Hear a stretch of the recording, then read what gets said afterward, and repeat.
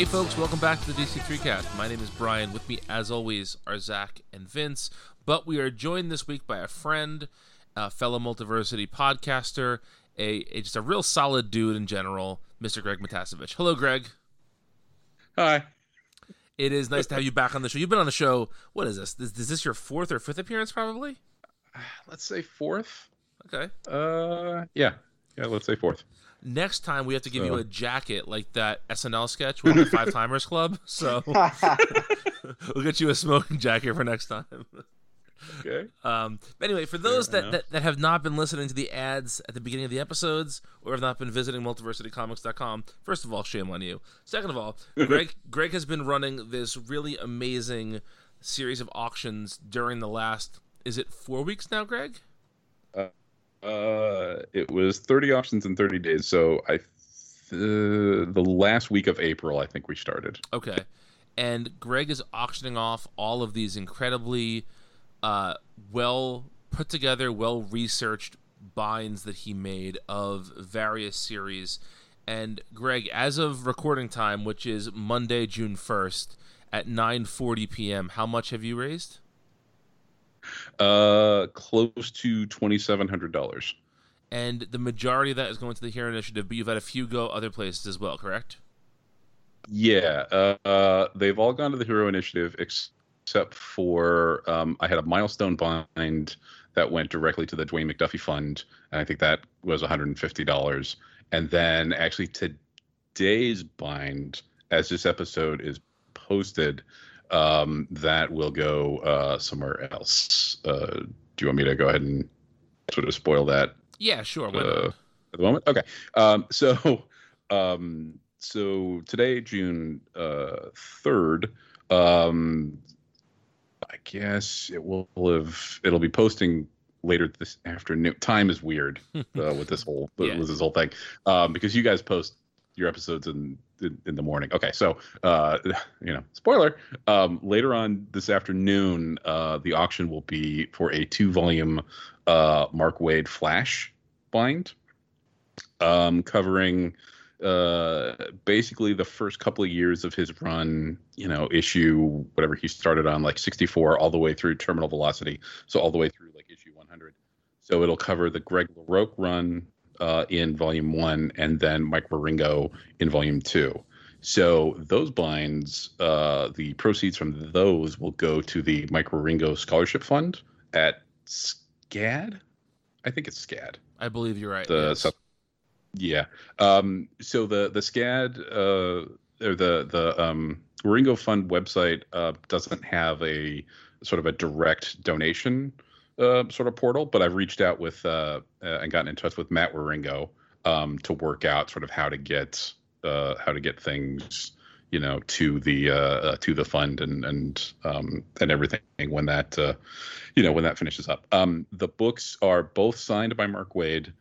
The LaRocque first volume is also I hesitate to call it a sketch because it's drawn.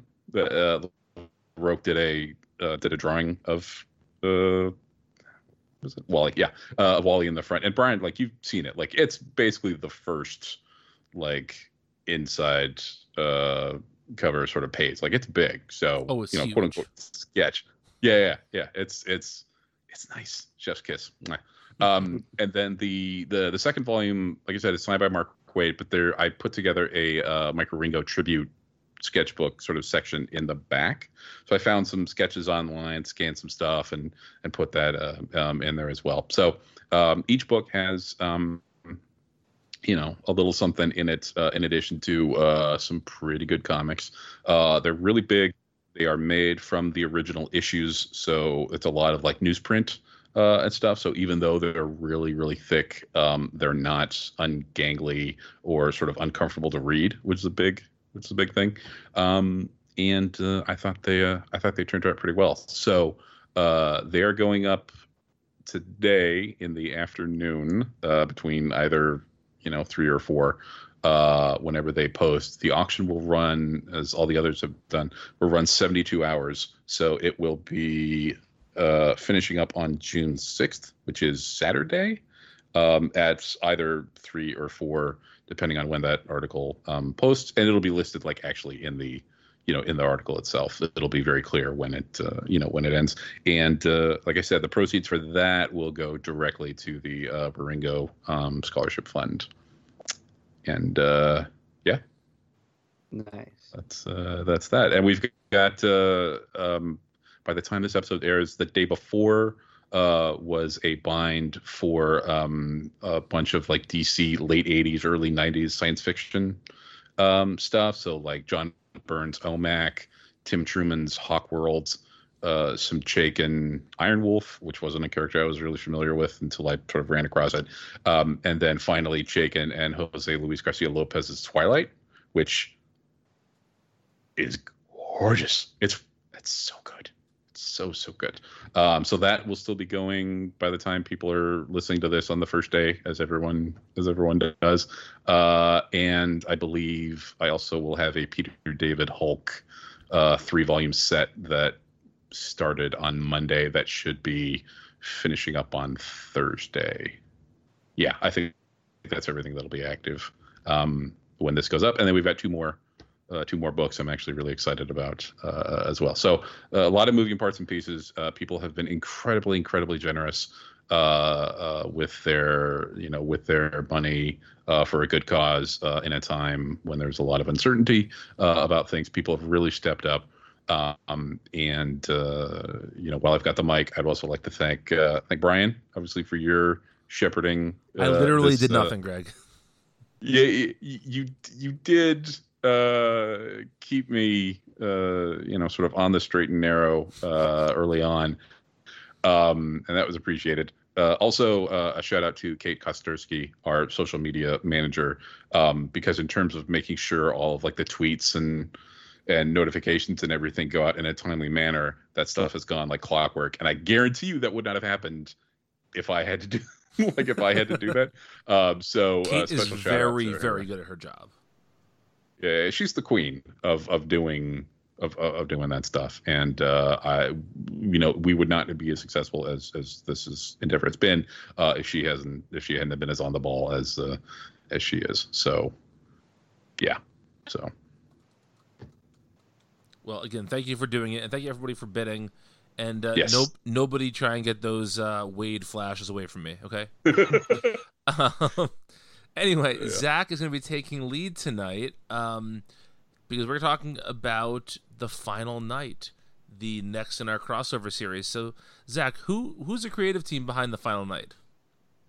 Okay, so it is written by Karl Kesel, which is not a name that you see very much these days. I'm not terribly familiar with a lot of Kesel's work, so you guys. Someone else might have to speak to that. On pencils is Stuart Immonen, who is someone we're all very familiar with, and inked by Jose Marzan Jr. And I was trying to get the color. The color is not on the cover. Lee Lowridge on the colors. So this is a question for Vince and Zach primarily, but Greg, I want your opinion on this too. Is this the best looking event we've read so far?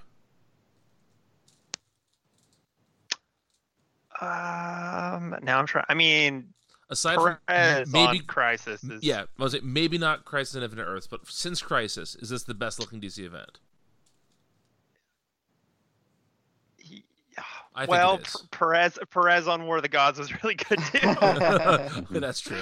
Best non-Perez event. Best non-Perez, sure. Then yes, okay. Yeah, sure. Yeah, I mean, I really enjoyed Giffen's work on Invasion, but not as much as this. Yeah. Well, Invasion wasn't Giffen. He was the writer for that. You're right. He did. I think he did layouts. Yeah. You're right. Yeah. It was McFarlane. You're right. Yeah. You're welcome.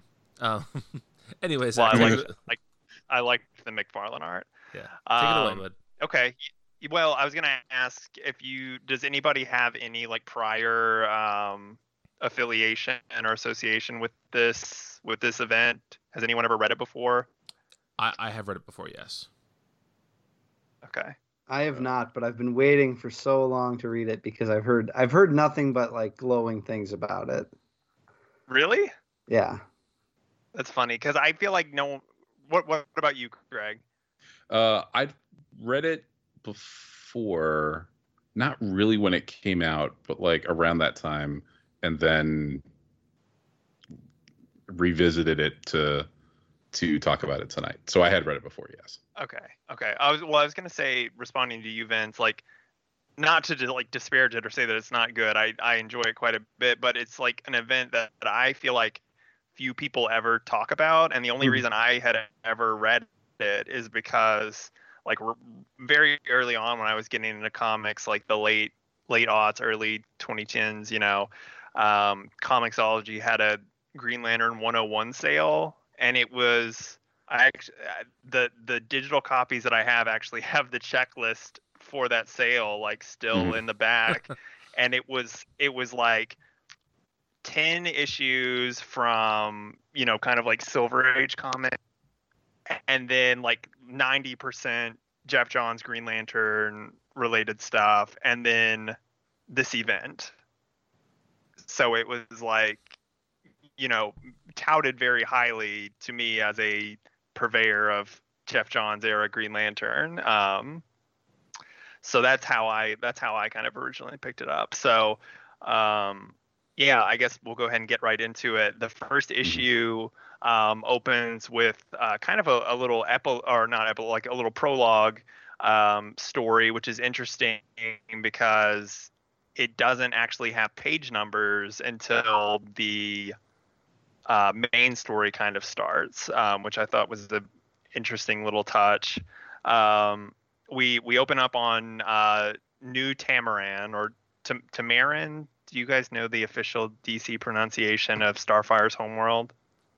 I always said Tamaran. Yeah, I think it's Tamaran. Yeah, Tamaran sounds good. Same, yeah. So on New Tamaran, where we find ex Starfire, ex Teen Titan Coriander, and her sister, who I had forgotten was named Commander, which is very funny to me. I forget her villain name. Is it Darkfire or Blackfire? It's Blackfire. Blackfire. Yeah. I believe she's currently in the pages of Justice League Odyssey a little bit, isn't she? Yes, and I am familiar with the character recently because she is an occasional guest star on Teen Titans Go, and my kids love that show. Okay. So yes. Okay. Gotcha. So the story kicks off on New Tamaran with a fugitive, a kind of prisoner of the Tamaran government, who's kind of infiltrated. As far as I know, she's a new character. I don't believe she was in anything before this. We'll find out eventually that her name is Dusk, and she has come to warn New Tamaran about an incoming threat that she has been kind of chasing around, trying. She's sort of the pariah, if you will, I guess, if we're going to talk in crisis parlance, for this new threat that's going to kind of make up this entire event. And she's unsuccessful at saving New Tamaran. It's destroyed. She is helped off the planet by Starfire. But the prologue kind of ends with New Tamaran being destroyed. It seems everyone on the planet except for Starfire is killed. And the story picks up back on Earth. And we have chapter 1, Dusk. This event is really weird, I think, because you can tell from the cover, it has kind of like the iconic 90s Morrison Justice League, Sans Aquaman, but this is, I think, the year prior to Morrison taking over the Justice League. But it feels very much of that era. And this is like, to me, I think kind of like that cutoff point that is like a very specific, this is like the beginning of my DC Comics as a child. Even though I wasn't reading a lot of comics at that point.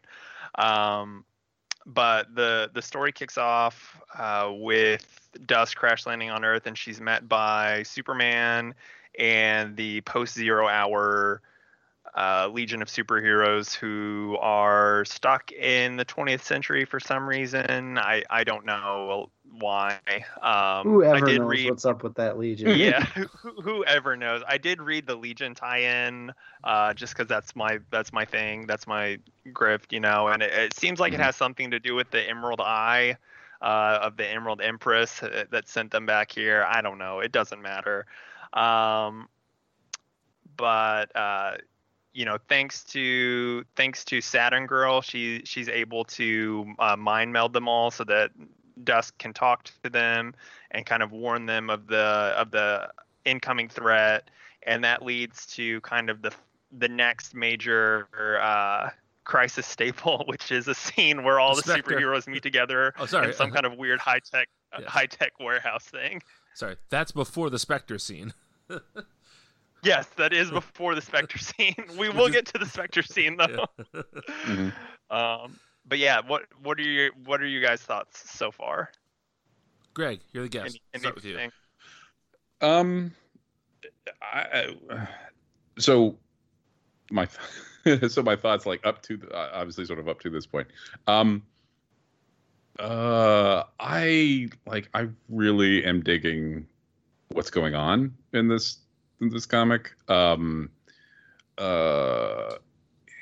Try to sort of where do we get? So like Kesel and Immonen were the regular like Adventures of Superman team, so they had a real sort of rapport working together and stuff, and you can tell that they are just really good at comic book. They're really good at comic booking. Like this issue moves really quickly. So those first couple of pages were actually put out as a preview.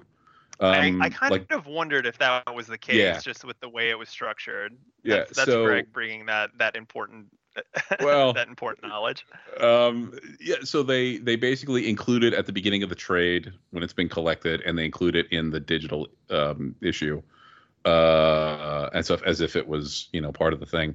The whole time. Also, this series was published weekly, so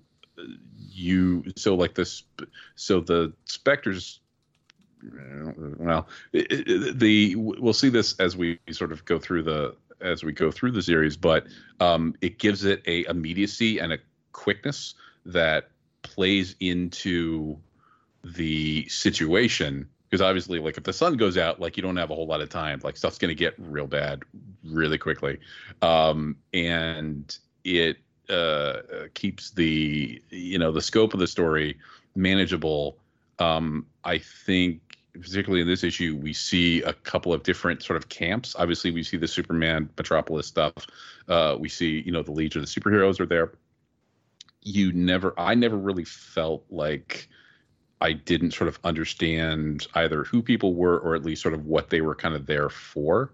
I felt there was a really good sort of balance in, like, a whole bunch of people show up, they're trying to do their thing, and that all kind of made sense, like, in terms of, okay, if we have this problem, these are the heroes that would, try and solve it. And very quickly, the issue was like, okay, well, no, this isn't going to work. This isn't going to work. This other thing is going to work. And yeah, this is like, there's sort of all killer, no filler in terms of this issue. And then the last thing, the first page of the actual issue, that establishing shot of Metropolis, I really liked.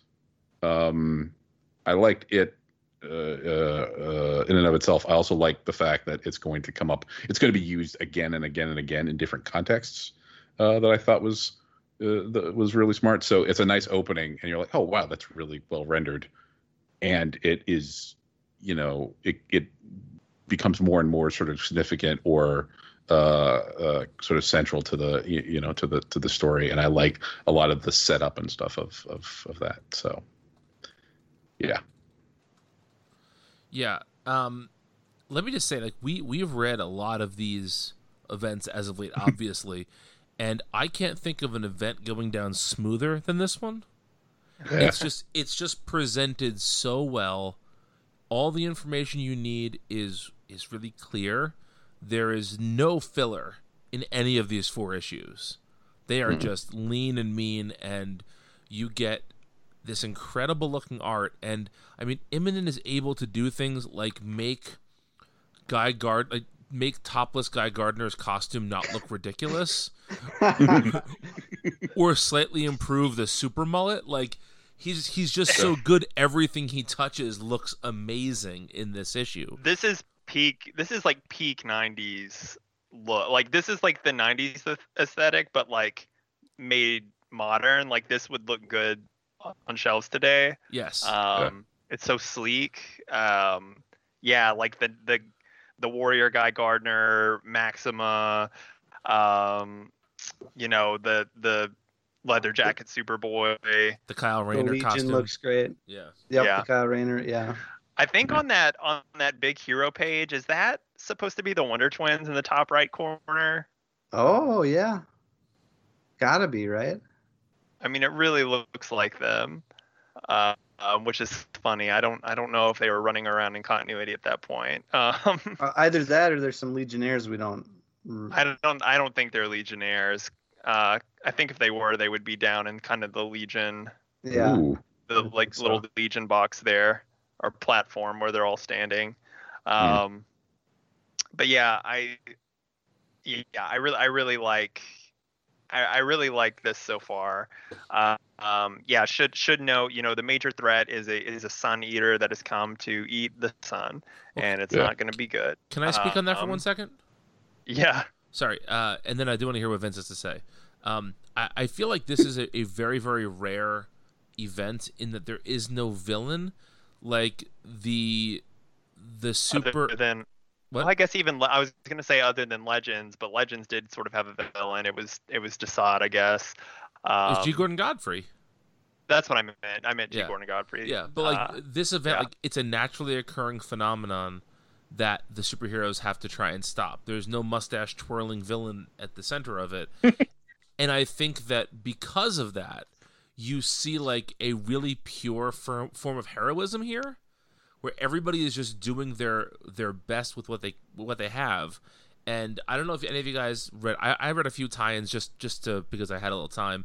So I revisited the Power of Shazam tie-in, which is just about Billy and Mary and Freddy and Superman just trying to help people who are stuck in the snow. Like, that's all it is. There's no like overarching plot. It's just them helping folks who are stuck in snowdrifts in their cars. And I feel like that's a really beautiful thing, though. Like we don't see that side of heroism enough in comics. And so I think that because there is no villain to be angry at, there's no room for rage, and all that's left is empathy, and that's a really nice thing. Yeah, that's I actually had that in my notes as well. Even like not even the fact that there's like no villain, and I think I actually did write mustache twirling in my in my notes, which is why I snorted when you said that. I don't even think anybody really like even throws a punch. There's no even like sort of hero on hero like mistaken identity sort of violence. The closest Really? thing is to Dusk, right? Doesn't Dusk kind of get some shit thrown at her? Yeah, and so like Vandal Savage is gonna steal, the Mona Lisa because he's still holding a grudge after the 100 years, whatever. And so like there's a little bit of gunfire there, but in terms of like actual punching, not really, And some of the tie-ins there's a little bit, but this may be like the most sort of pacifistic, if that's a proper way to use that word, sort of event. And I don't necessarily love it absolutely because of that. But I think that plays into a lot of the things that I love, like about this comic. It is very much unlike kind of almost anything else we get in these type of things, so it's nice. Yeah. Vincey, you haven't said much yet.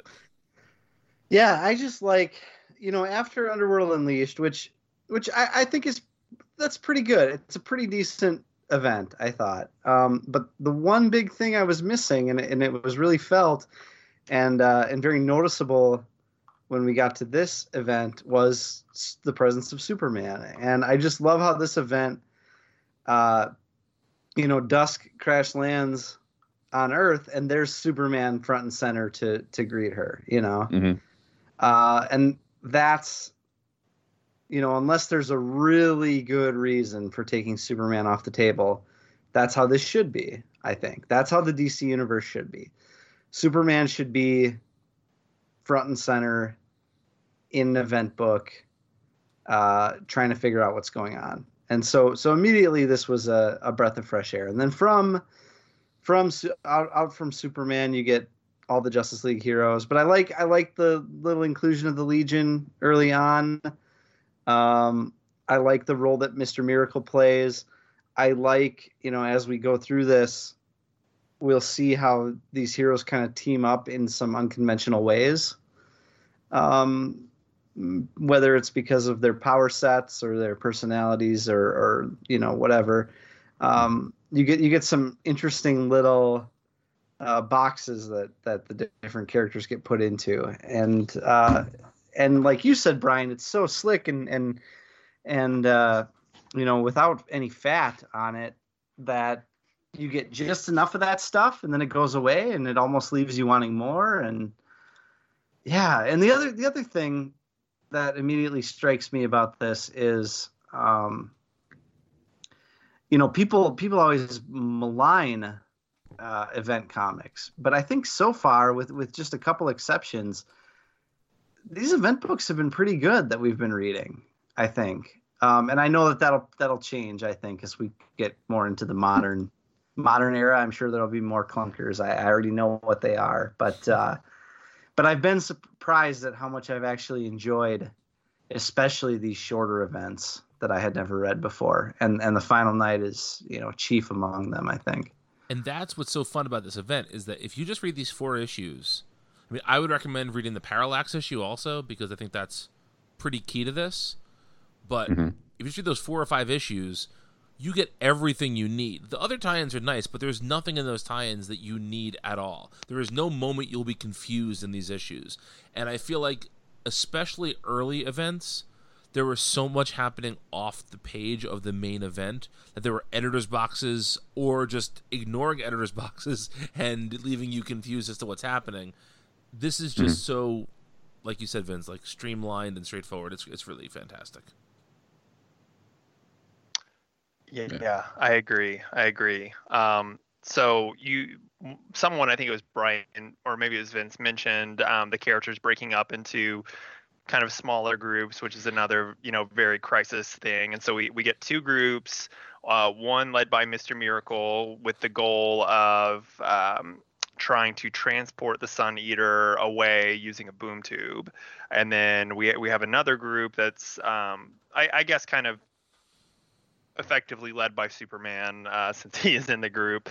That's kind of more just like energy wielders flying on the Alpha Centurion spaceship, which I have no idea who the Alpha Centurion is, but I feel like he shows up in a lot of these events.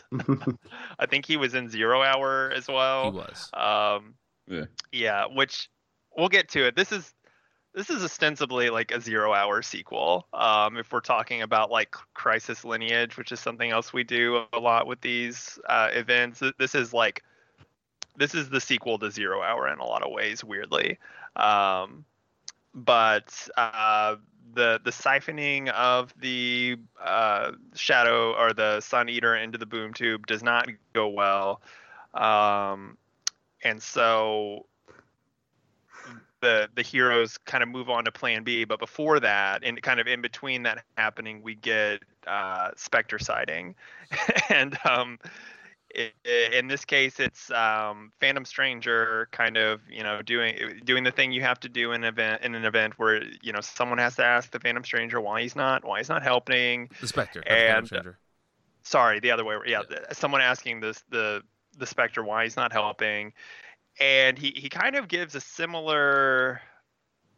What was the other issue? What was the other event where he wouldn't help because it was it wasn't because it was a natural disaster. Maybe I'm thinking about Invasion, where he wouldn't help because they weren't agents of of chaos was the Yes. issue, I Yeah. think. Yeah. Mm. And this is kind of along the same lines. He won't help because this is sort of kind of a naturally occurring thing. And if this is if this is God's plan, then he's not going to go against it. But we get the Phantom Stranger in our voice saying, like, you do this all the time. Yeah, What the fuck, yeah. man? Yeah, he does. He says with every major crisis, it's the same. In all the years I've watched you, I've never understood why. And at that point, we're looking at like 10 years of these stories, and I'm sure readers were like, "Yes, why does the Spectre not do anything?" It's Which just sometimes he does. Yeah, but it's just funny to me that they keep bringing it up too. Like, Yeah. you think at some point they just stop asking him. Like, we all have Right. that person we've invited to every gathering we've ever hosted, and they never show up. And eventually, you just stop showing up. You just stop asking them, rather. Right. Yeah. Although you should keep asking them because they want to feel it's good to make sure that they know that they're cared about, and maybe the Phantom Stranger just cares about the Spectre. He wants to know that the invitation's open to save the world if he feels like it. He is valued. Mhm. He's seen. Yeah. He is seen. Yeah, he is seen. The second team of heroes, which is mostly made of kind of like energy based heroes, Superman, Firestorm, the Green Lanterns, the Ray, and they essentially create a second sun to try to trick the Sun Eater and kind of pull it away from the real sun, and it works. The Sun Eater kind of moves away in a really, like, I think, kind of striking page where it almost kind of looks like it's not watercolors, but the way that Immonen and team kind of depict the Sun Eater, it has a very painterly style. That's a beautiful page. Yeah, it's very simple, but it really almost minimalistic in some ways, but just really good. And the second sun gets swallowed up, and the heroes are kind of caught inside of it, and it it's not great. It messes them up a little bit. And so kind of after these two failures, the Sun Eater kind of settles in and fully absorbs our sun, and in a kind of series of panels where we see everyone reacting. We see the Justice League and some other characters. We see Jimmy and some reporter types. We see Lex and his, I guess, new wife, maybe? Did Lex get married around this time? Okay, because he's on honeymoon. And we kind of end on this mirror image page of the opening page of Metropolis that Greg mentioned, but now it's fully cloaked in darkness. And the final page, which is all black, says mankind's not going down without a fight. So that wraps up issue 1. Any thoughts before we move on to issue 2?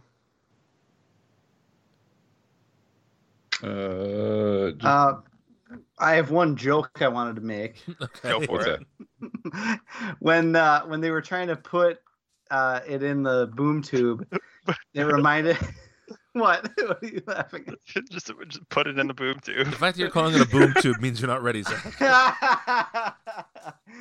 It reminded me of the Tim and Eric universe sketch where they pretend to be scientists explaining the universe to the viewer, and at one point Tim says, imagine if you tried to put the universe in a tube.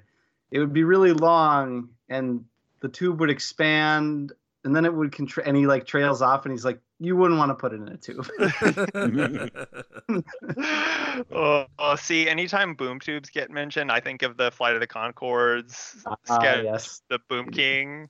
You're the boom. Start singing, I'm the boom tube. Who's the boom tube? Boom, boom, boom to the break of boom. Yeah. So just really quick, the Sun Eater, and this was something I knew the first time I read this, but it's something I'd sort of heard about in the intervening, I guess, years or whatever. Was originally a Legion thing. That's and it's mentioned in the Legion tie-in. Yeah. Right.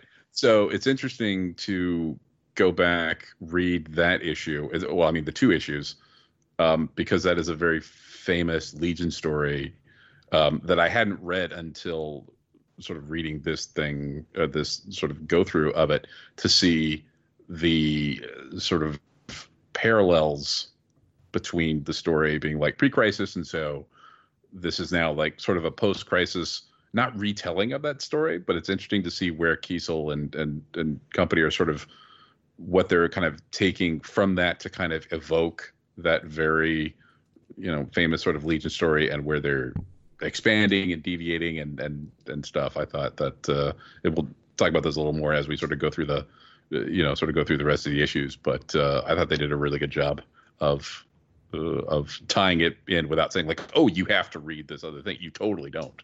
But if you have, it echoes. There's a lot of echoes and stuff in it. There is, yeah. It's really interesting. This is the post-Zero Hour Legion, which is, kind of a rebooted, fresh start Legion, and there's a character who's introduced later on in this story that played a big role in that Legion story that you were referring to, Greg.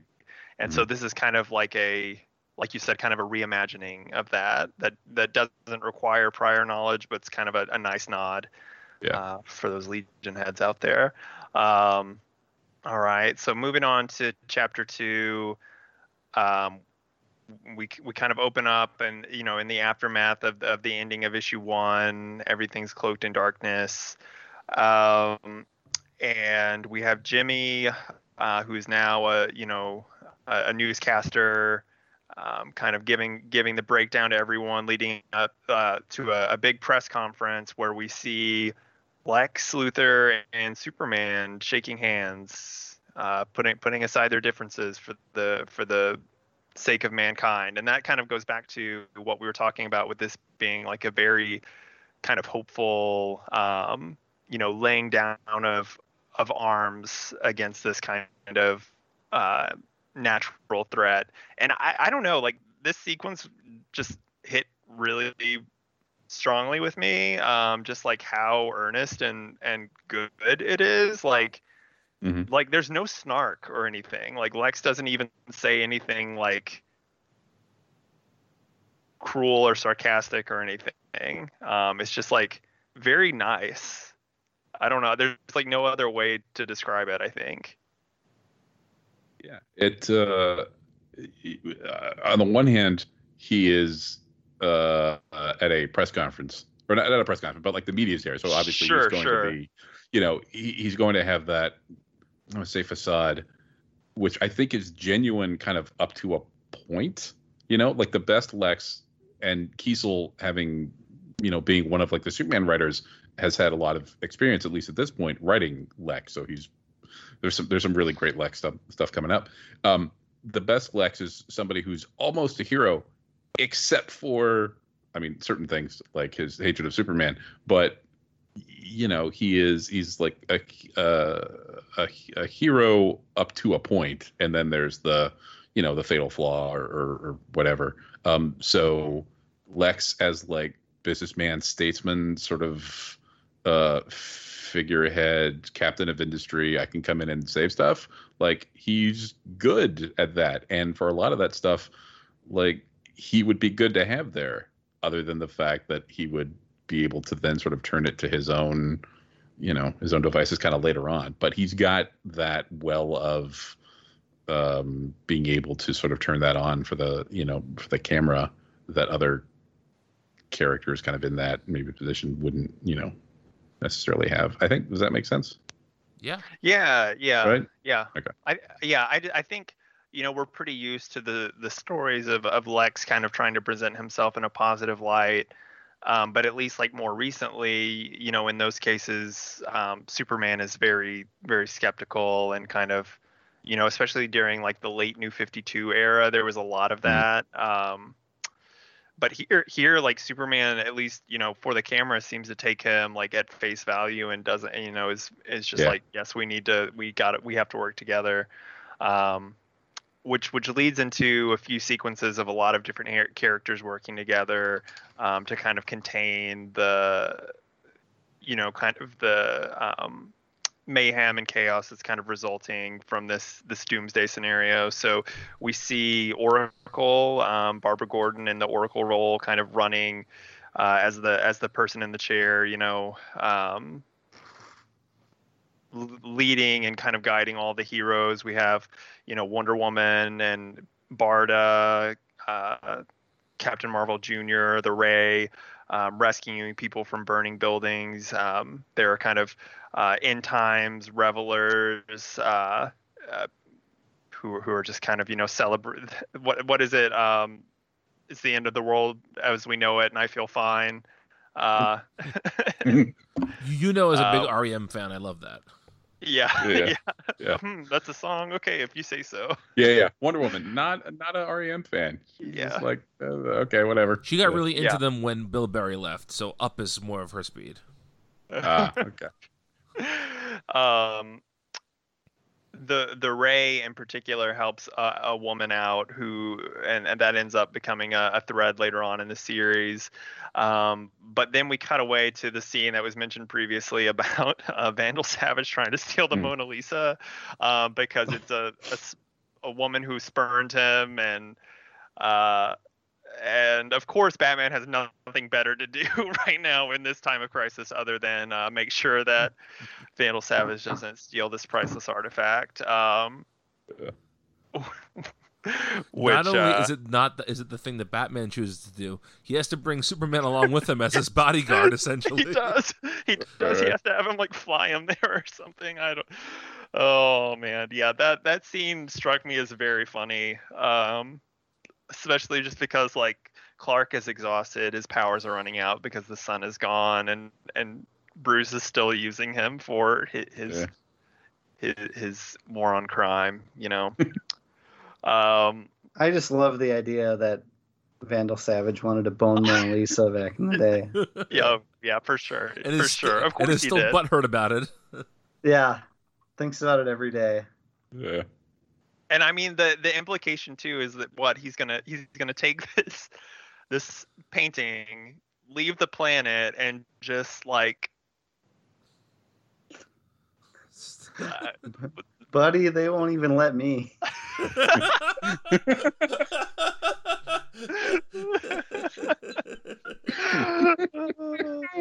Oh, fantastic. So then we have some more scenes of kind of the science crew, which is, Lex and the Star Labs and Brainiac 5 and Dusk, who are, kind of back trying to figure out what's going on. We find out that, I'm sorry, Brian, Ted Knight's a big Rush Limbaugh fan. Hey, Ted, I'm really a Jack Knight guy. Come on. Okay. We'll get some of him later. But we do get a great scene where Jay Garrick, Wildcat, and Liberty Bell come to visit Ted, basically just to kind of see if he has any ideas. The team with Lex and Brainiac 5 have decided to send Kyle Rayner into the sun with a data probe to kind of collect some information about the Sun Eater and the situation. And they get some information. They don't get as much as they would like. Lex isn't too happy about it. He always, would like them to go a little bit further. In a sequence that reminded me a lot of Legends, we have some protesters or kind of a group who believes that Dusk is responsible for leading the Sun Eater here, and they try to attack her, and she's protected by Black Canary, who I really like Black Canary's 90s outfit. It's so unlike anything else. It doesn't have the fishnets, and sometimes it's actually hard to tell that it's her. Yeah, it's stylistically the closest thing I can think of is her Team 7 costume. Yeah. But that's a stretch. Which is hilarious. Wally, Dick, and Tim Nightwing and Robin show up to help. And one thing I did want to note, I wanted to mention earlier, but with the sun being covered, there's the implication that it's a lot colder on the Earth, and there's a lot of scenes where it's snowing. And Immonen drawing snow scenes is delightful. It looks so good. I think anytime like a good artist draws a snow scene, it's extremely pleasing visually, and this whole sequence plays out really well. The mob does capture Dusk and kind of carries her off. We cut away to the Ray bringing the woman that he had saved back home to her village, to be with her family kind of here at the end. And doing so kind of drains the Ray of the last of his power.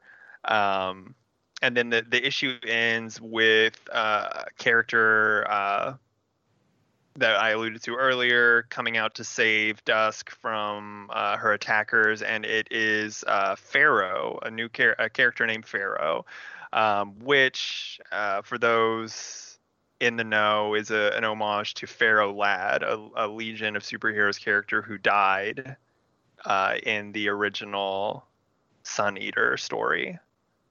Mm-hmm. And that's where that issue cuts off. That character seemed like it was going to be a bigger part of this, or at least that it was going to be revealed that it was somebody we had already seen before. Or maybe I'm just so poisoned by comics that I expect every new character to be something, to be an Easter egg of some kind. But I thought the character was handled really well.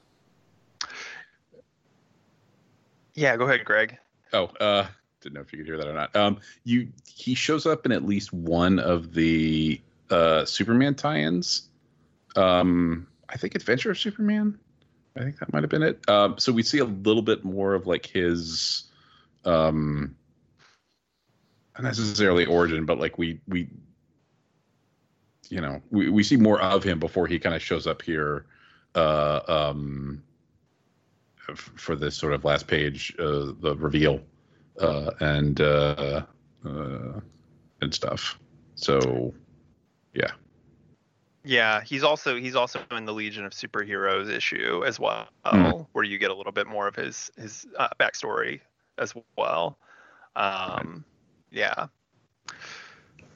So then we get into the third issue, chapter 3, Keeping Hope Alive. We find Pharaoh and Guy Gardner bringing in Wildcat to this kind of makeshift, I guess almost kind of like superhero hospital that they have here in the Warriors Bar, which again, being a big John's Green Lantern mark, coming back to the Warriors Bar again, it makes me happy. Zach, have you ever read the story about, is it the Warriors opening? There's an issue of Guy Gardner Warrior where there's like a big party at Warriors. No, I haven't. You gotta read. I'll find the issue number for you. It's great. Okay. Yeah. Okay. Yeah. So we have characters here who have kind of been injured, and the power goes out, and Spark, one of the Legion members, is like, "Oh, okay, I'll fix it. Where's the generator or the power processor?" She calls it, and guy says it's behind the tauntaun, which she doesn't know what a tauntaun is. So he just shoots a big hole in the wall, and it's like, it's there. Fix it.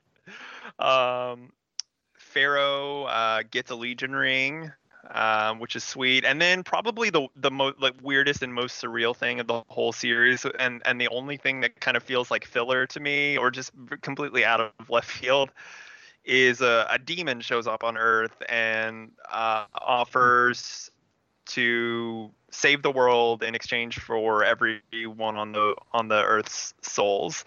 And there's this really funny scene where the Pope is just listening to the radio broadcast, and one of the cardinals comes in. And he's like, "Shut up, I'm listening." Yeah, so this sounds good. I want to hear what he has to say.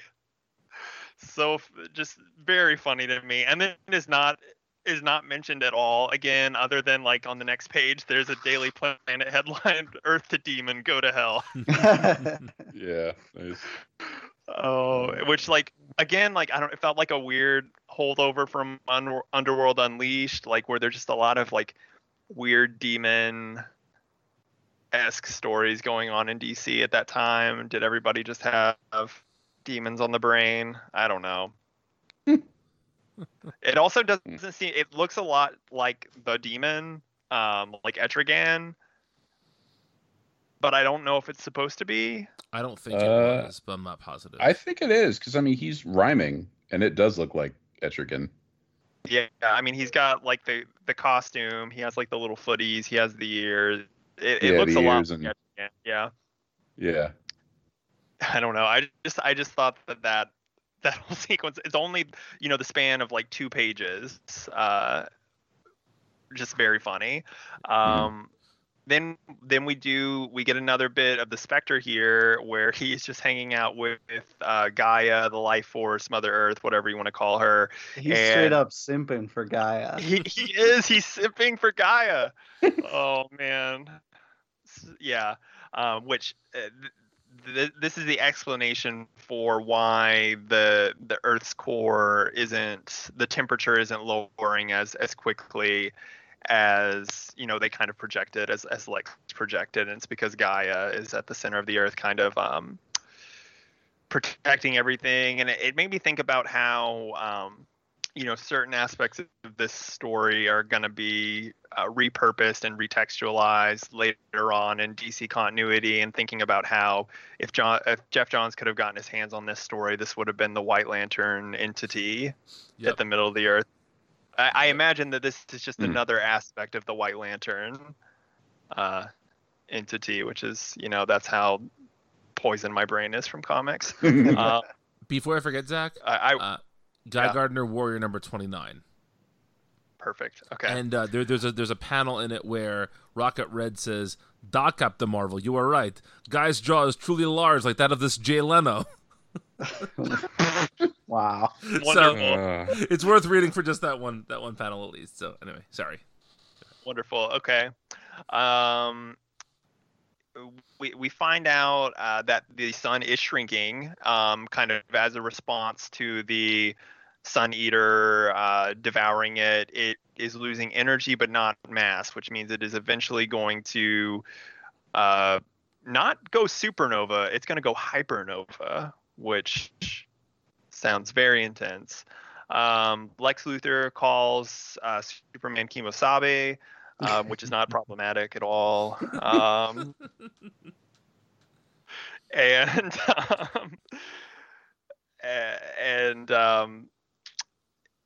Yeah, things are looking pretty bad. It seems like Dusk may be preparing to make a run for it. She's kind of given up on Earth. She's kind of seen the worst parts of humanity and doesn't really think they're worth saving.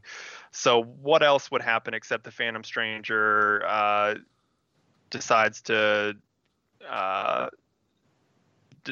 take her on a Dickensian journey across the DC universe. So she Phantom Stranger takes her around to show her kind of the best that humanity has to offer. He takes her to Oracle. He takes her to see Alan Scott and his kids, which I love all of those characters. That's so good. I guess he does take her. He takes her to the village where the Ray is kind of being treated, kind of nursed after his deeds of heroism. And we see Zatanna and Fire show up to revive him in a very funny sequence. It's cute. I don't know. What did you guys think about the whole magic mouth-to-mouth resuscitation? I mean, okay. It is what it is. It is what it is. Yeah. Like Fire says, then we're done here. It was definitely like the stickiest that we've seen Zatanna in a long time. Yeah. We get this great double page spread of Dusk and the Phantom Stranger kind of flashing across the DC universe. I think like literally the only time we see Aquaman in this series, and he's got his hook hand. Guy is shoveling snow with his transforming arms. Batman and Robin are fighting Mr. Freeze for some reason. I don't know. And then the Stranger leaves Dusk behind, and it seems that she's about to be accosted by the mob that had attacked her previously, but they're actually here to help her instead. And so I think this is like, I actually think that this whole sequence could come across a little schlocky and ham-fisted, but Dusk actually kind of like addresses some of that. She, after the Strangers left her, she says, you show me mankind at its best if you want, but I've experienced its worst. Your arguments are at best half-truths. So it's not all just, sunshine and lollipops, I guess. It's a little bit, it has a little bit more depth, I think. We get maybe my favorite sequence in this issue, which I don't know if you guys saw my tweet earlier, where I screenshot a bit from Clark going to see the Kents, where it's essentially the "Are you winning, son?" meme. There's a panel where Jonathan Kent is, "You get that blasted sun-eating critter licked yet, Clark?" It's very good. It's very sweet. Poor Jonathan Kent. Yeah. Then the issue ends with Guy in the Warriors bar, sad because he has the old Wolverine issue where he just can't get drunk. He can't go on a bender here at the end of the world. He's kind of reminiscing back in the part of the Warriors bar where he keeps all the Green Lantern memorabilia, kind of wishing he had the green ring and remembering or kind of reflecting on the old saying about the grass being greener on the other side.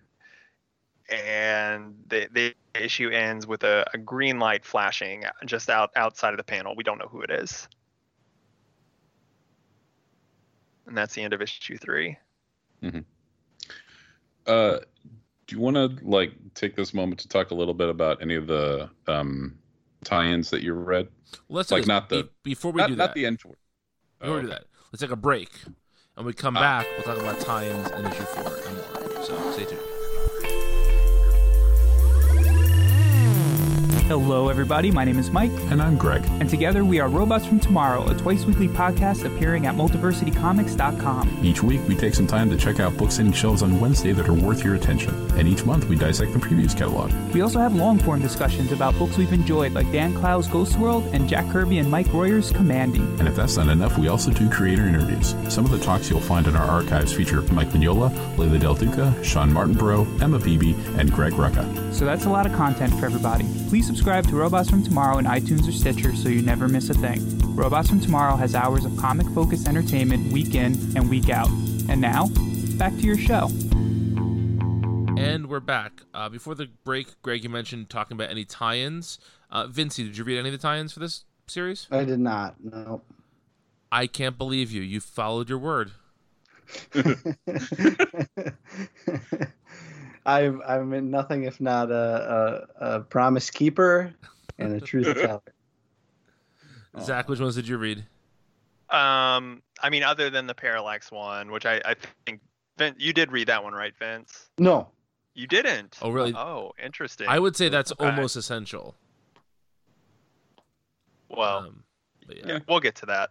So I did read that one, and I read the Legion of Superheroes issue, which didn't have much. Like I said, you get a little bit about Pharaoh. It's really weird. Cosmo Boy, or he's not Cosmo Boy, Cosmic Boy, gives a really rousing speech to Pharaoh, I think, if I'm remembering correctly, which prompts Saturn Girl to reflect on a speech that he had given previously, but I don't guess had been seen in the comic, but because they went ahead and showed the whole flashback. And it's this big long speech he gives, and Saturn Girl gives Cosmic Boy a big old kiss, and everyone's happy, and that's pretty much the issue. It's a weird tie-in. Greg, what did you read? So I sort of picked and chose. I read the Hitman tie-in, the Superman tie-ins, the Green Lantern tie-in, both not the Parallax, but like issue 80 and issue 81. I think that's it. I read the Aquaman one as well. And the Spectre. Yeah. So that double page spread where you see like, Aquaman helping the whales break through the ice, Batman fighting Mr. Freeze, like those are basically like what happened in the tie-ins and stuff. And again, because this series was published weekly, you basically only had like one tie-in per character, Mm-hmm. And so the Spectre tie-in, first of all, written by Ostrander and drawn by Mandrake, so it is like prime Spectre. Even though his scenes in the Final Night show up in issue 2 and 3, like the Phantom Stranger goes to him in the beginning of the Spectre issue, and then the Spectre tie-in has like its main story going on, but it does have Spectre reflecting on what the Phantom Stranger has said, and then like going down and meeting with Gaia, and sort of the scene that we see in this issue, which I thought was a really interesting kind of a tie-in that actually sort of weaves in and out of the story in the same issue in a way that you don't usually have when you have kind of like a longer exposure of a sort of a main series being published like over months, So it definitely, I thought that was worth checking out. The Hitman issue, awesome. First of all, the fact that none of you have read Hitman, if I'm remembering correctly. Yeah, I want to so badly. It's in some ways it's Garth Ennis's best work. Like it's better than Preacher. It's better than The Boys. It in a lot of ways it's my favorite Ennis, because he has enough sort of restrictions to keep him from kind of going off the rails, as he can kind of do. But he gets to play around with like hero worship and a lot of the themes that keep coming up in his work that he's really sort of good at expressing. And it's set in the in the DC universe, so he gets to play with a whole bunch of toys. It's basically the Hitman issue is essentially Tommy, the main character, and his crew stuck in a bar because it's snowing outside. Right, this is the last night on Earth. Everyone's having a drink at the bar. So it's and the bar is like one of the main settings of the series, kind of up to that point. So it's a nice little bottle, no pun intended, issue. So if you like that issue, you will most likely like the entire series. It's drawn by John McCrae. Oh, it's so good. It is so very good. You should definitely at least check out that issue. And I think the whole run is on DC Unlimited, or not DC Unlimited, DC Universe. I cannot recommend it highly enough. And the Green Lantern issue was good, if for no other reason. I mean, it was good. It was also drawn by J.H. Williams. Yeah. So it looks fantastic. And since what's his name? Kyle? Yeah.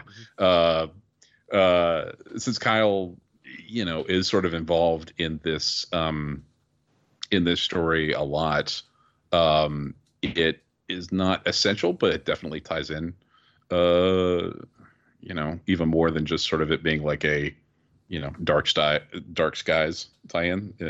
Instead of being like Red Skies for Crisis, now it's like Dark Skies and stuff for Final Night.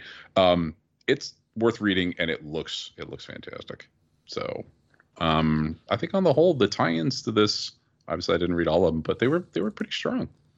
Yeah, I read the Green Lantern tie-in, I read the Shazam tie-in, and I skimmed a couple others, and I feel like these are like the platonic ideal of what a tie-in should be, which is it enhances the story while continuing the story of the ongoing without making anything that necessitates reading to fully get the ongoing.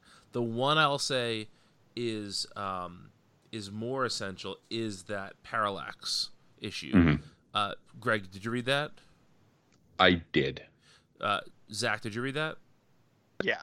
Okay, should we talk about that now then?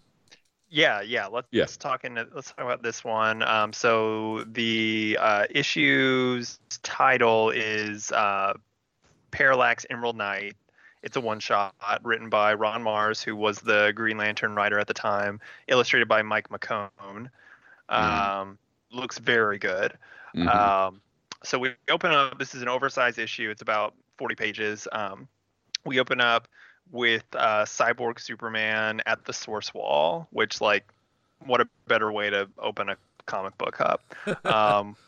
Although he doesn't look like Superman at this point. He just looks like a robot man with a mullet.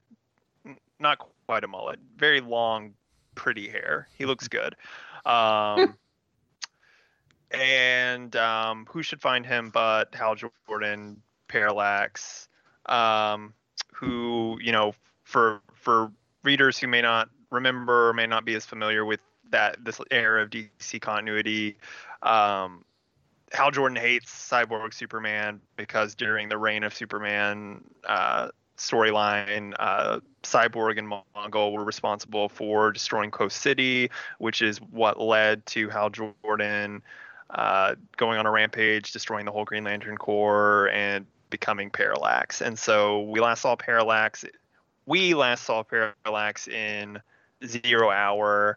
I gather he was also in some issues of Green Lantern, and maybe a few other places between now and then.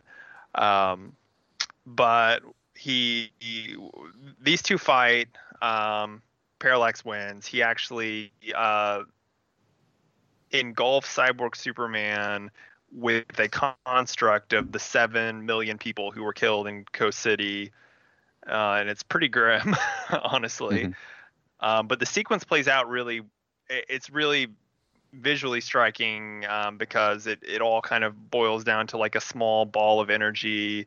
The scope of it is, you have this huge construct of people that then gets narrowed down into this ball that takes up like a whole panel, but then you find that it's like small enough to fit in Hal's hand. This whole issue is really kind of going all out to say that at this point, like, Hal Jordan is like the DC Universe Dr. Manhattan, essentially. There were maybe this is just me, but I felt like there were a lot of sequences that not necessarily like in tone, but like the way that they were drawn and portrayed felt very evocative of that. Particularly here in a few pages, which I'll get to in a minute, where this story kind of dovetails into the end of Final Night number 3. But before that, Kyle shows up, which seems to be after Kyle went into the sun.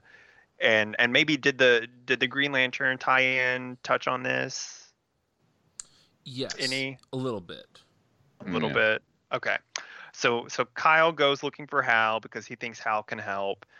And, they kind of talk a little bit about, being a Green Lantern and, Kyle being the future and Hal being the past. And they have a nice moment. It's really good. This issue is setting up for Hal to have kind of a big character redemption, which I think is interesting because if you want to argue that the whole Parallax thing and the Zero Hour thing were character assassination, Mars Mars wrote the story that turned Hal into this, and so now here he is kind of having a hand in undoing it.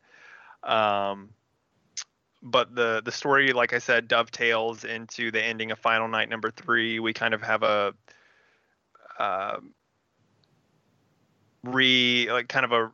presentation of the ending of that sequence with Guy even having the same dialogue.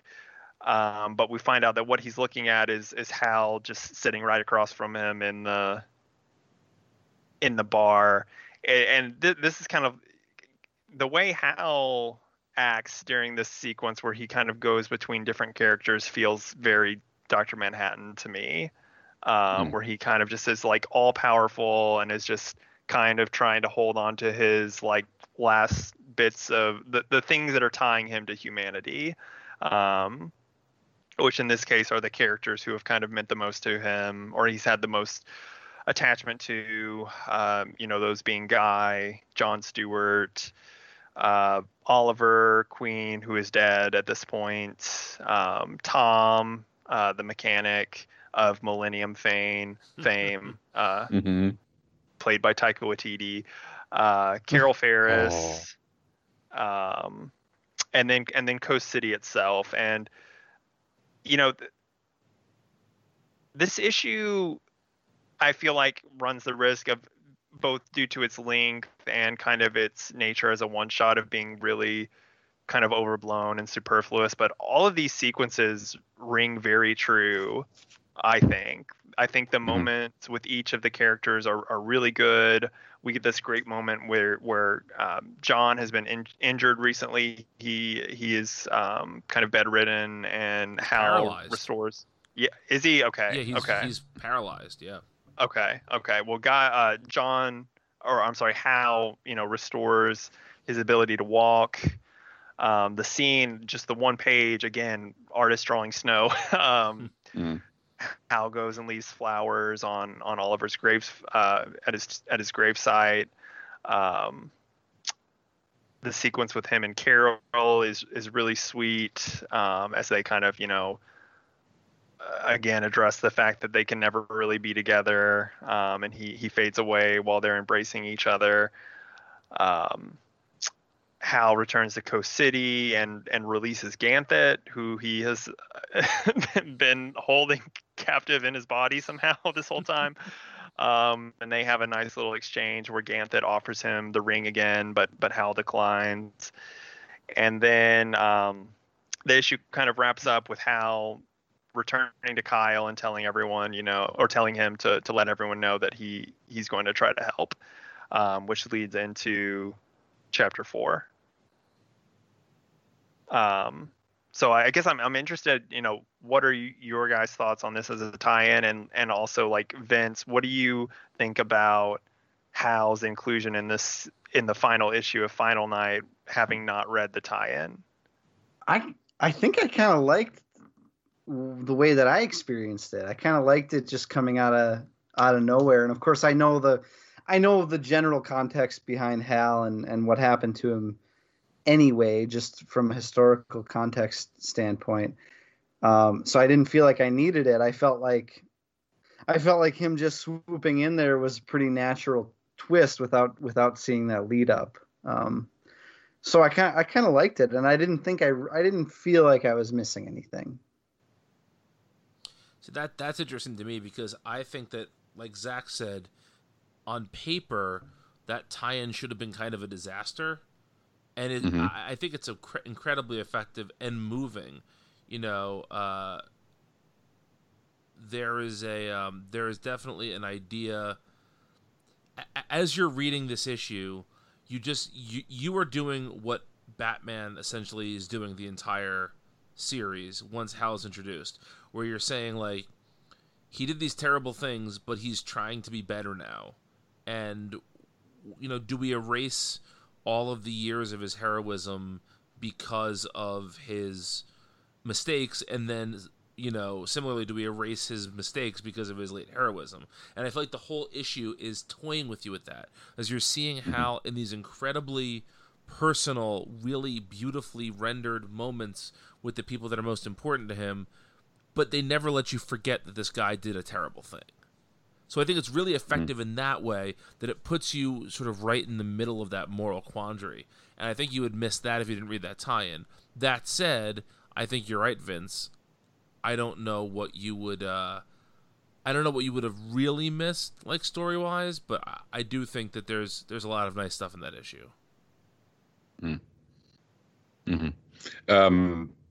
Yeah, so it's interesting that so Kesel and I guess the Superman office or whatever is kind of maybe spearheading this event, and in order to sort of finish it, they're like, look, we want to bring in Hal Jordan and have him like fix everything, even though Hal was really under the purview of like the Green Lantern office, So the Parallax, the Emerald Knight, is like Ron Mars's, I don't want to say consolation prize, but like his the attempt, or the consolation prize they gave him to let him kind of do some more Hal Jordan stuff and sort of say at least a bit of what he wanted to say about Hal, because Hal was very quickly about to be sort of moved off the table. And I agree with Brian. Like, I think it had the potential to be a real train wreck. But Mars does some really, really good work on it, and McCone, just, man, the two of them, oh, so good. Also, I can live my entire life without ever seeing the Cyborg Superman again. So I'm really like pissed this wasn't like the last time we saw him. Like, I didn't even like him at the time, and I know we're not supposed to because he's like Cyborg Superman. But every time he comes back, I'm just like, you got to be kidding me! You've got to be kidding me! You're gonna love DC Rebirth. Yeah. So, seeing Hal womp on him for, 7 or 8 pages drawn by Mike McCone, I was like, okay, I'm totally sold. But the issue does have a lot of sort of gravitas to it. But if you think of Final Night as like a disaster movie, this would be like a 15, 20 minute sort of section that, you could, like, it would work in and of itself, but it would just bring the movie to an absolute just stop in its like final act. Like, we're going into sort of the last chunk here. So I'm glad they did it. I'm glad it's included on, like in the trade and everything. But I think Vince is not wrong for not having not having read it. As much as I enjoy it, like, I didn't read it really like at the time. So when I actually did read that stuff, I kind of knew like what the quote unquote importance of that was, to sort of give you some to fill out some Hal Jordan beats. So I was sort of looking for that. But if I were just sort of like, hey, picking up Final Night, then they tell you to go, read this other one shot that you had no sort of connection with just from the Final Night stuff, you might have been like, yeah, okay, that was sort of, unnecessary in a way, I guess. But it just as a comic and stuff, I thought it really, really worked, really well. Yeah, I can definitely see a reading where, if you're just going from issue 3 to 4 with the tease at the end of issue 3 leading up to the reveal in the middle of issue 4, I can actually see, like, if you were reading at the time without knowing, how that could be really satisfying. Mm-hmm. And kind of actually maybe like genuinely surprising in some ways. So yeah, I think, like, with a lot of these events, I think there are cases to be made about just reading the core series versus which tie-ins are kind of core and necessary. And I think you can make good arguments on both sides. But that leads us into the 4th issue, The Final Night with a K. Final Knight. We get a great title page with Kyle flying in to that kind of same opening scene of Metropolis that we've been seeing, only now it's covered in ice and snow. The heroes have a plan to contain the exploding sun inside 500,000 force field devices that will be spread around the Sun Eater, and the explosion will power the force fields, kind of creating like a kind of feedback loop system that will destroy the Sun Eater, or at least that's their hope. And so they need someone to deliver the force fields, and so initially they choose Kyle because he's already been up to the sun once, but he gets zapped away for reasons that we know about if you have read the Parallax one shot. So their second choice then is Superman, who, even though he has lost his powers, he's hoping that once he gets up close to the sun, he'll kind of regain his powers and be able to escape from the situation. But he still, takes a moment to, kind of prepare. He writes a note to Lois. It's a little sad. Shazam says, "Holy moly," because he's very upset or concerned for Superman. But in the time that Superman is taking to kind of get his affairs in order, someone else runs off in the spaceship, and who other than the recently introduced and highlighted many times Pharaoh, sweet young Pharaoh, kind of fulfilling the original story, of which this is kind of an homage. He goes off into space, at which point Hal makes his return. He's here to help, and that reveal page is very, very good, I think. Once Hal comes on the scene, this issue I think really, really comes alive. I think this is the best looking issue of the four throughout. But we get some really great sequences. Hal fills the lab with a construct of the effects of the flooding that will occur if the sun is just to go back to normal after all of this the unnatural cold temperatures that have been going on. And so he kind of explains how he can fix everything, which is mirrors a lot of the rhetoric he was using in 0 Hour, which sets many people, especially Batman, on edge. He tells him he's not a god, but then we actually see him acting pretty godlike, getting into some of the Dr. Manhattan stuff that I was mentioning earlier. Pharaoh is able to launch the force fields, but it doesn't look like he's going to be able to escape in time, even though he can turn to iron and thinks that somehow that's going to protect him from the sun. I don't know. Sweet lad. Science. The science, yeah.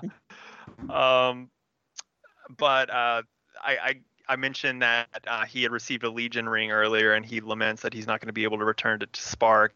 At which point, gigantic Hal Jordan standing in the sun grabs him and says, "I know how important rings can be," which is the most heck yeah, just absolutely Green Lantern moment. Beautiful and amazing. Yes, it's so good. One of the best pages in the book. And then it just becomes the Hal Jordan show, essentially.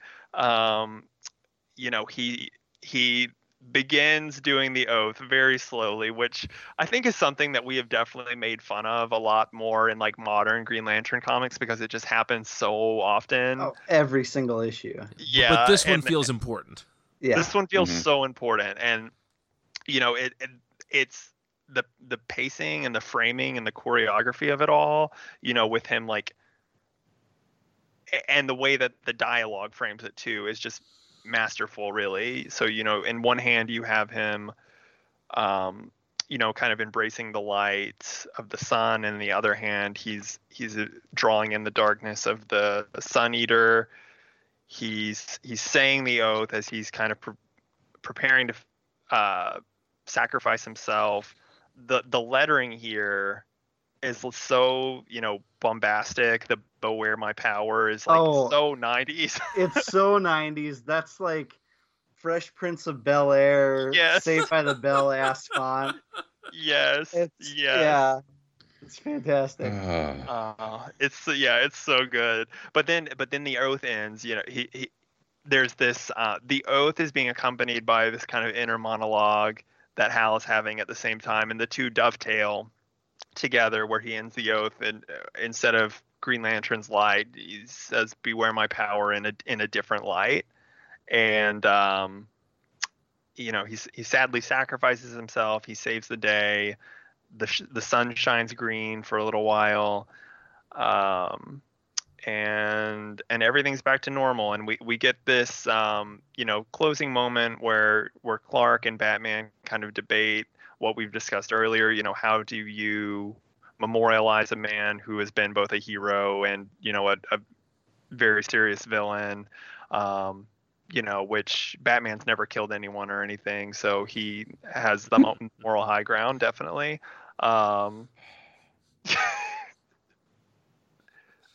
Vince, you're not gonna push back. You're not gonna do anything. Are you immune? Have I beat this drum too often? I'm just letting you go off, King. Okay. Okay. Well, in the end, you know, we end with the final shot of Metropolis once again in brightest day, and it's all good. Everything's good now. The end. That's right, and it's forever. Everything is good forever. Everything's good forever. Hal Jordan never comes back. He is a problematic and controversial figure to this day. I really liked this a lot. I thought it's a really good Hal Jordan story. As much as I love some of the stuff that comes later with Hal, I think the later stuff kind of undermines how good this ending is for him. Mm-hmm. I also think this is a very good Superman story. I think so too. Yeah, one of the questions I had written down here to sort of pose was, you know how a lot of these series are like they belong to sort of one family, you know? It's like this is even if it's like a big event, it tends to be sort of born out of the idea from one sort of camp or the other. Sure. And so my question was, whose miniseries is this? Like, is it, in your minds, is it a Legion series? Is it a Superman series? Is it a Green Lantern series? I think of it as a Green Lantern. I do too, but it's really only that way because of the last issue. Yeah. Right. Prior to that, I probably would have it would have been like a Superman Metropolis story. Yeah. But it's also, I mean, there's no wrong answer to this, but because it leans so much from like a Legion sort of starting point in a way, both, I mean, like the Sun Eater, like literally, but also just sort of that type of, it feels very much like a Legion sort of problem, you know? Mm-hmm. It has like threads of that, and I think Kesel and Immonen, but particularly Kesel, do a really good job of having all of that stuff present, but not letting sort of one sort of faction kind of take over. So, like, if you're a Superman fan, this is introducing you to other parts of the DCU while still giving you enough of sort of like what you're kind of used to make you feel welcome. So, like, if you were a Legion fan and you're like, hey, I read Legion, like, that's cool, but I don't know very much about, like, Green Lantern, this has enough sort of Legion stuff going on to have that be your in, and then you get sort of hit with the Green Lantern stuff, like, later on, you know? Or if you're, like, Green Lantern, you're like, hey, Kyle's in here, and Kyle is actually a real part of the comings and goings of it, and then at the end, you get Hal, where it's like, oh, man, that's a real big Green Lantern sort of payoff, you know? So paying tribute to all those sort of parts of the DCU that are going into a story that would sort of naturally cover as much of like DC Earth as it does, I think is a really good job, especially doing it in like 4 issues, you know? Mm-hmm. The economy here is really well said. That's really well said. Also, Kesel's Lex Luthor, awesome. The snark, like between him and Brainiac, basically the snark between like Lex Luthor and anybody, you know. So And so you get is like Lex the hero, Lex the hero, Lex the hero until he has his villain turn and not even like a villain turn, but like when so Green Lantern can't go, and they're like, okay, well, and then somebody's like, well, we should go with Lex's first choice, which was Lex was like, well, I would do it, but I don't know if I would survive, and we already have somebody who will survive. And they're like, well, I think we should go with Lex's choice. And Lex is like, hell no, I'm not doing it. I want to take credit for this, right? Like there is the fatal, or in this case, non-fatal. There's the character flaw. Like Lex is leading the charge, and he's like, look, I'm better. Superman's all powerful, and he's physically strong, but we don't need brute strength here. We need the brain, and I'm the smartest person, in the room. And he is like, he's really, really helping up until the point where the Lex gene kicks in. And he's just like, hell no, I want to live, and then they're like, okay, cool. And there's that panel where they're all looking at him like, yeah, that's what we've been waiting for. Does anybody know why Kesel isn't doing much right now? I mean, other than just sort of like, I don't want to say ageism, but I mean, like he's doing Section 0 stuff kind of recently, but he's not doing anything at the big, the big two. I don't know anything particularly, or any particular reason. This isn't an Ethan Van Sciver situation, is it? Oh God, no. Okay, not as far as I know. No. Because I mean, those Adventures of Superman issues that he was doing with Immonen really hold up. I've been reading some of those over the last couple of years, just as part of tie-ins, as part of events and all that. And those issues are great. And this is such a well-done event. I don't know why he wasn't doing more. And he's not that old. Like, I think he just turned 60. So it's not like he's a young man, but he's not, he's not Stan Lee or anything. Right. I mean, a pre-death Stan Lee, Yeah. So he's an interesting dude. Obviously was an inker of a lot of comics, worked with a lot of big artists, including he's also like a big obviously a big Kirby fan because like just look at the stuff he's done. He was Ringo's inker on the Fantastic Four run, and Wade described him as like basically being like the fifth Beatle in terms of like their work process and stuff. If Wade had a Fantastic Four question, he would basically run it by Kesel, and Kesel could, without fail, to sort of, fact check or give like a nice opinion on. Kesel and Immonen specifically did at least 2 issues of Fantastic Four around that time. One was where Ben Grimm was bar mitzvahed, like his second bar mitzvah one, right? So basically, like it reestablished, or I guess established in canon, of Ben Grimm being Jewish, right? Which was a really good issue. He also did an annual where it was what if the FF happened in real time. That is really, really good. Like, if that's, I mean, okay, I realize I just, shouted out to Marvel Comics, but they're just, they're so I do good. it all the time. I was going to say, you're basically playing the role of Zach right now, so. If you ever have a chance to check those out, they are sort of this era, I think. So you see Immonen like pre Next Wave, like he's just about to turn into like, Stuart Immonen, sort of as we, the artistic, I don't want to say God, but I mean like the one of the best mainstream comic artists we have working today that he is now. He is just about to sort of go over the hump, kind of into that. But his work is really, really strong. It is still really, really strong at that point. So we're talking like 99, 98, 99, 2000, somewhere around there. But yeah, Kesel really, really did a lot of good work, I feel, in this series, and work that's only good. It's so good you won't notice it because the issues read so like smoothly, like everything fits together so well. You'll just be like, oh, that's good. as opposed to it not working and you have to like go in and sort of like do sort of like mental like damage control or something. It's like, why didn't this work? Why didn't that work? Like, it's not showy, and it's just so, you know, the characterizations all are what they need to be. The pacing and stuff is sort of what it needs to be. Yeah, it's really, really good. So it looks like he most recently did work for DC. Maybe not. This might not be the most recent, but it's the most recent I found. He did art on the 2017 Batman 66 meets Wonder Woman 77 series, which I think was a digital first that then got collected. Yeah. So he has done some things, I guess. It's just funny to me that Jurgens has 9 books a month. Yes. And and Kesel doesn't. Yeah.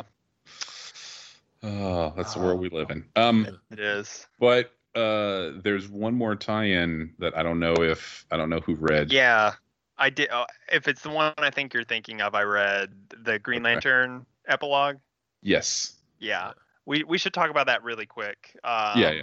Yeah, so Green Lantern 81, written by Ron Mars, illustrated by Daryl Banks. Okay, the regular Batman, or not Batman, Green Lantern artist of the time. Yeah, so this is an epilogue issue that is the funeral for Hal Jordan. And man, this is such an interesting little time capsule for DC for me. It really makes me want to read the whole Mars Kyle Rayner run, just because of how interesting it is. We get little bits of, Kyle's place in the DCU at that time. Seems like he has recently started dating Donna Troy. We see him interacting with a lot of characters his age, those kind of older Titans characters. So it's kind of it really is. I feel like, even though this has kind of already happened in some previous stories, this is like the real passing of the torch from Hal to Kyle in a lot of ways, it feels like. Which Brian's the big, like, old Green Lantern guy, or 90s Green Lantern guy. I'd really like to hear your thoughts on this issue. Well, first of all, I just want to say, even if you have never read a Kyle Rayner Green Lantern story, I think this is a very accessible issue. And you get sort of a little bit of Kyle, a little bit of John, a little bit of Guy, a little bit of Hal, even a little bit of like Alan Scott and Carol Ferris. And it really does an amazing job at contextualizing the entire Green Lantern family in one issue. And I think if you take this with the Parallax one-shot, it gives you a really solid crash course in sort of what the Green Lantern books were like at this point in the comics. Do you guys agree with that? Who read this tie-in? That it's just a good introduction? Yeah, I do. Yeah, it's really good. So, sorry, Zach. In this era, you've got, so Kyle is not yet a member of the JLA. He was a Titan briefly with Donna Troy and Arsenal and Damage and a few other 90s, very, very 90s characters. And that happens after 0 Hour, I believe. And so, 0 Hour is the first coming out party for Kyle. And then he's a Titan for a little bit, but he's a Titan in the Titans book. But in Ron Mars's book, Mars spends a lot of time just getting Kyle to be, how can I put this? Just, it's the first legacy handoff in a long time that the character wasn't teased out slowly. Like, Kyle Rayner did not exist in Green Lantern 48. And then just 2 issues later, he is the full Green Lantern. That's it. And so Mars wisely spends a lot of time introducing readers to who he is. I remember there being a lot of talk, because he's like a graphic artist in these comics. I remember there being a lot of plots about like how hard it was for him to balance having a job and being a superhero. And of course, there's the infamous fridging thing, which I actually just read Ron Mars say that's a valid criticism. Which I was impressed with Mars for saying that. He said, like, I understand why I did it, but it's a valid criticism to have a problem with it. So good for you, Von Mars, for saying that. But so, in terms of his place in the DC universe, that tends to happen more in these event books, in the Titans book, and then eventually when he joins Morrison's JLA. But in the Green Lantern titles, it's really all about establishing Kyle as a new character and giving the readers a real sense of who he is. That doesn't mean that people don't show up and guest star every now and then, because that definitely happens. But I feel like this is the first time we're getting a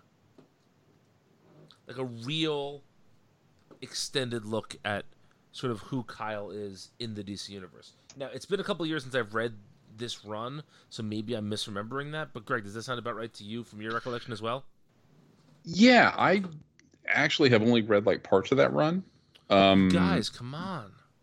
But that tracks with sort of everything I've both read from it and kind of heard about it. In reading this, I'd forgotten that this and the other issue. I'd forgotten that Kyle dated Donna Troy for a while. Yeah. Which I thought was interesting. I actually kind of like the idea of them as a couple, and having it just give Donna like something. Okay, not say something to do, but like. Well, she had been a Dark Star right before this. Yeah. Right. There's a really tragic part in the Green Lantern 80 tie-in where she's talking about how she can't wait to go see her son, and like her son dies not long after this, and it reads very much like a like that scene from The Simpsons where McBain's partner's talking about retirement. I was like, that he's about to be shot up, and that's kind of how the Donna stuff feels here. It's the war movie where the guy says, "I got a girl back home," and you're like, "Oh, you're dead." Like, that's it. But no, like I like the issue. I also thought the issue was really interesting from just sort of a continuity standpoint, in that they allowed Swamp Thing to show up, and Constantine, absolutely wild, and blew my mind. Which is interesting. Swamp Thing actually shows up in Aquaman like around this time as well for a particular. I can't remember exactly why, but certainly having Swamp Thing basically on loan long enough to sort of do what he does in the issue was better than them having somebody else do that particular thing. I don't necessarily want to spoil it, but like I was like, oh, okay, I'm glad Vertigo, okayed that. It's kind of akin to like getting Floronic Man instead. Right. Or like for Metal, like having Daniel show up. Yeah. Right? To have that, and you're like, oh, that's kind of nice. Like it makes sense in the plot. But you're like, oh, well, it's too bad they can't do this because he's a Vertigo character. Oh no, look, there he is. Oh, cool. So seeing Swamp Thing and Constantine, but Swamp Thing's the one that actually does something. I was like, oh, okay, that does actually give this a little more weight. Probably not reading it in retrospect because Swamp Thing's been back in the DCU for at least a couple of years now. But at the time, I remember being like, oh, that was more special than the foil whatever cover or the cardstock cover that they had on it. That's what made that issue. Well, I imagine this was probably one of the last, if not, one of the very few times, at least until Brightest Day happens, and they kind of reintroduce him. Yeah. I can't think of any others. So. Yeah.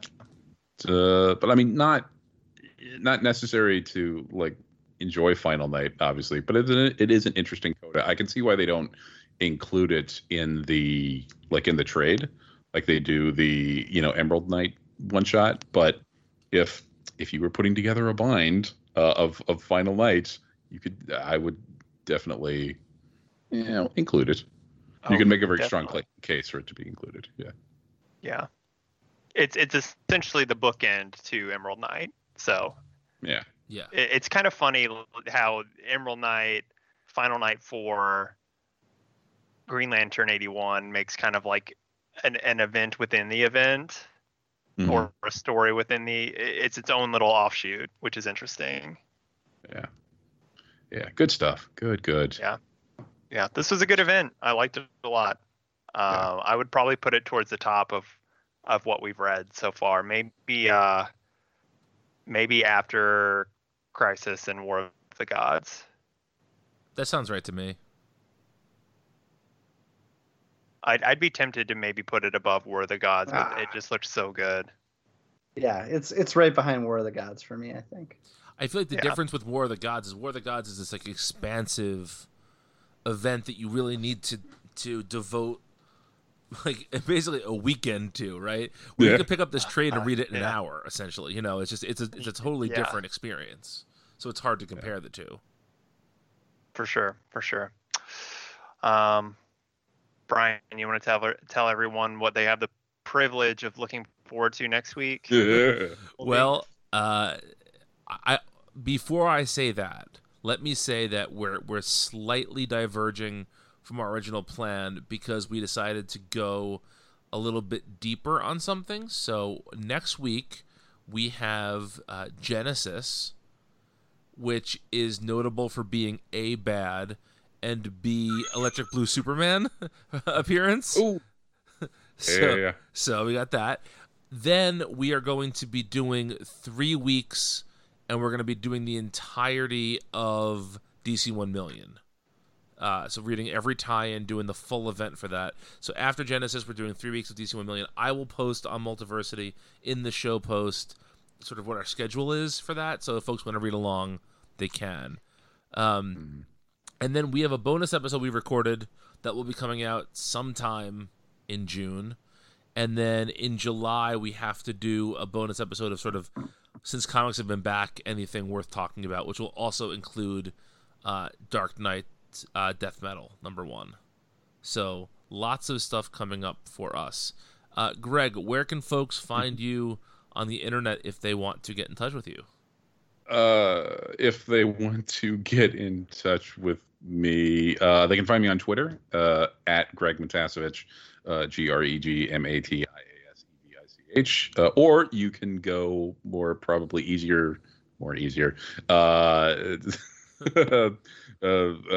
can go to multiversitycomics.com, check out either Robots from Tomorrow, the podcast that I co-host with Mike Romeo, or you can go to Shelfbound. We have a chunk of 30 auction posts that all have my contact information on them. If you would like to get in touch with me, that is probably the easiest way to do that. And you can always find 2/3 of our show on Twitter. I am at Brian Needs a Nap.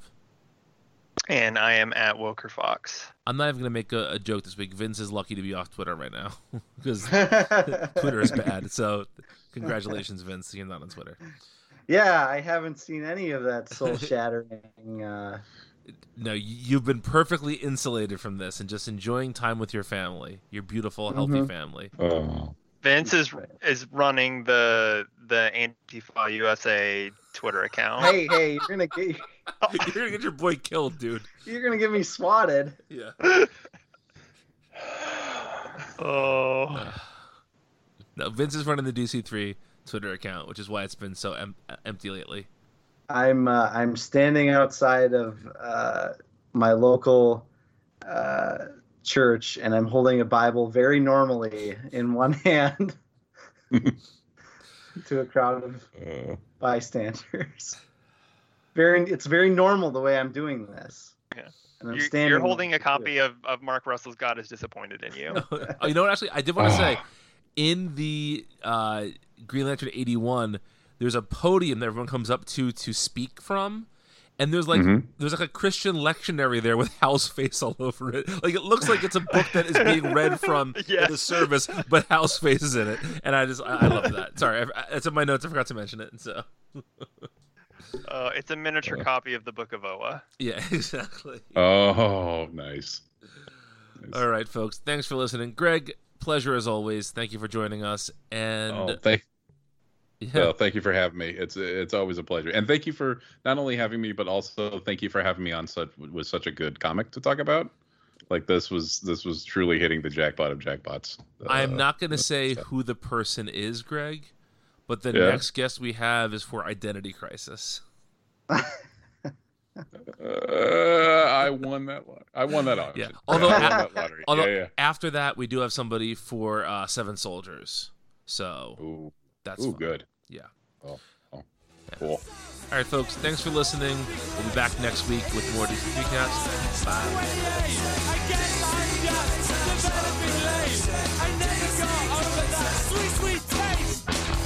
Multiversity.